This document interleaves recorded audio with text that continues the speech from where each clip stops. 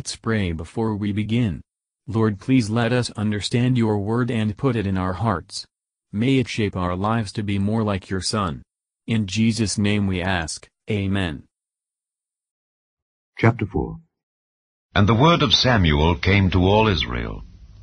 Now Israel went out against the Philistines to battle, and pitched beside Ebenezer, and the Philistines pitched in Aphek. And the Philistines put themselves in array against Israel. And when they joined battle, Israel was smitten before the Philistines. And they slew of the army in the field about 4,000 men.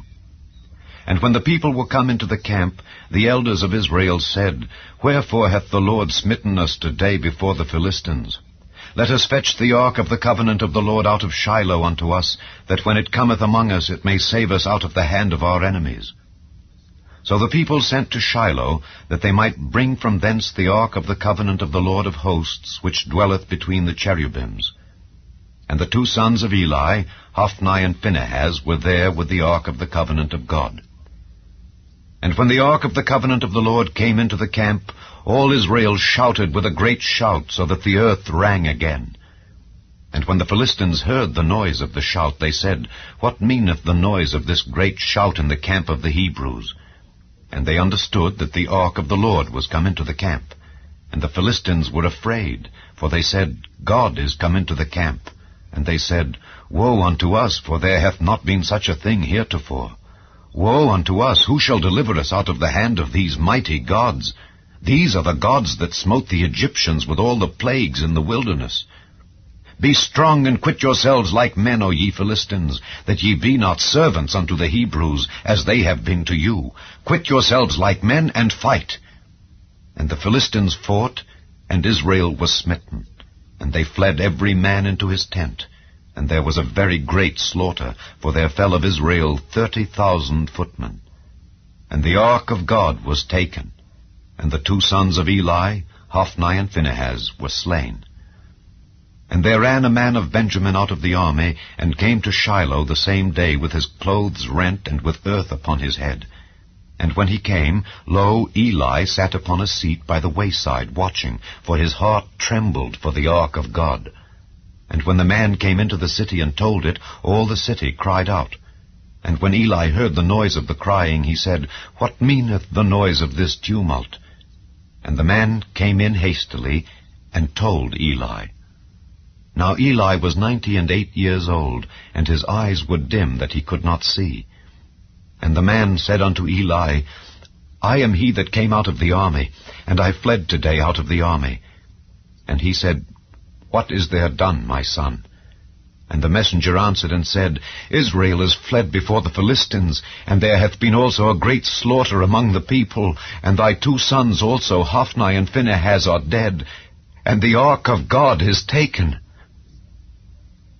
And it came to pass, when he made mention of the ark of God, that he fell from off the seat backward by the side of the gate, and his neck brake, and he died, for he was an old man and heavy. And he had judged Israel 40 years. And his daughter-in-law, Phinehas's wife, was with child near to be delivered.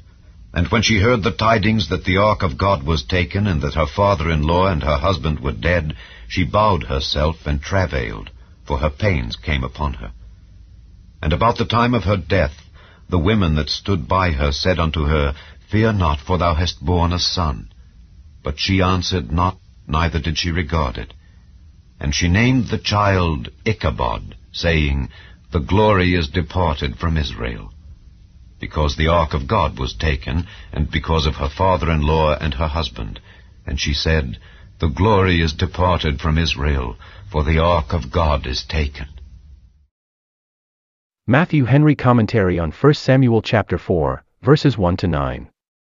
Israel is smitten before the Philistines. Sin, the accursed thing, was in the camp, and gave their enemies all the advantage they could wish for. They own the hand of God in their trouble, but, instead of submitting, they speak angrily, as not aware of any just provocation they had given him. The foolishness of man perverts his way, and then his heart frets against the Lord, Proverbs 19 verse 3, and finds fault with him. They supposed that they could oblige God to appear for them, by bringing the ark into their camp. Those who have gone back in the life of religion sometimes discover great fondness for the outward observances of it, as if those would save them. And as if the ark, God's throne, in the camp, would bring them to heaven, though the world and the flesh are on the throne in the heart. Verses 10 to 11. The taking of the ark was a great judgment upon Israel, and a certain token of God's displeasure. Let none think to shelter themselves from the wrath of God, under the cloak of outward profession. Verses 12 to 18. The defeat of the army was very grievous to Eli as a judge, the tidings of the death of his 2 sons, to whom he had been so indulgent, and who, as he had reason to fear, died impenitent, touched him as a father, yet there was a greater concern on his spirit. And when the messenger concluded his story with, "The ark of God is taken," he is struck to the heart, and died immediately. A man may die miserably, yet not die eternally, may come to an untimely end, yet the end be peace. Verses 19 to 22. The wife of Phinehas seems to have been a person of piety. Her dying regret was for the loss of the ark, and the departure of the glory from Israel. What is any earthly joy to her that feels herself dying? No joy but that which is spiritual and divine will stand in any stead then. Death is too serious a thing to admit the relish of any earthly joy. What is it to one that is lamenting the loss of the ark? What pleasure can we take in our creature comforts and enjoyments, if we want God's word and ordinances, especially if we want the comfort of his gracious presence, and the light of his countenance? If God go, the glory goes, and all good goes. Woe unto us if he depart. But though the glory is withdrawn from one sinful nation, city, or village after another, yet it shall never depart altogether, but shines forth in one place when eclipsed in another. Thank you for listening, and if you liked this, please subscribe and consider liking my Facebook page and joining my group Jesus Answers Prayer.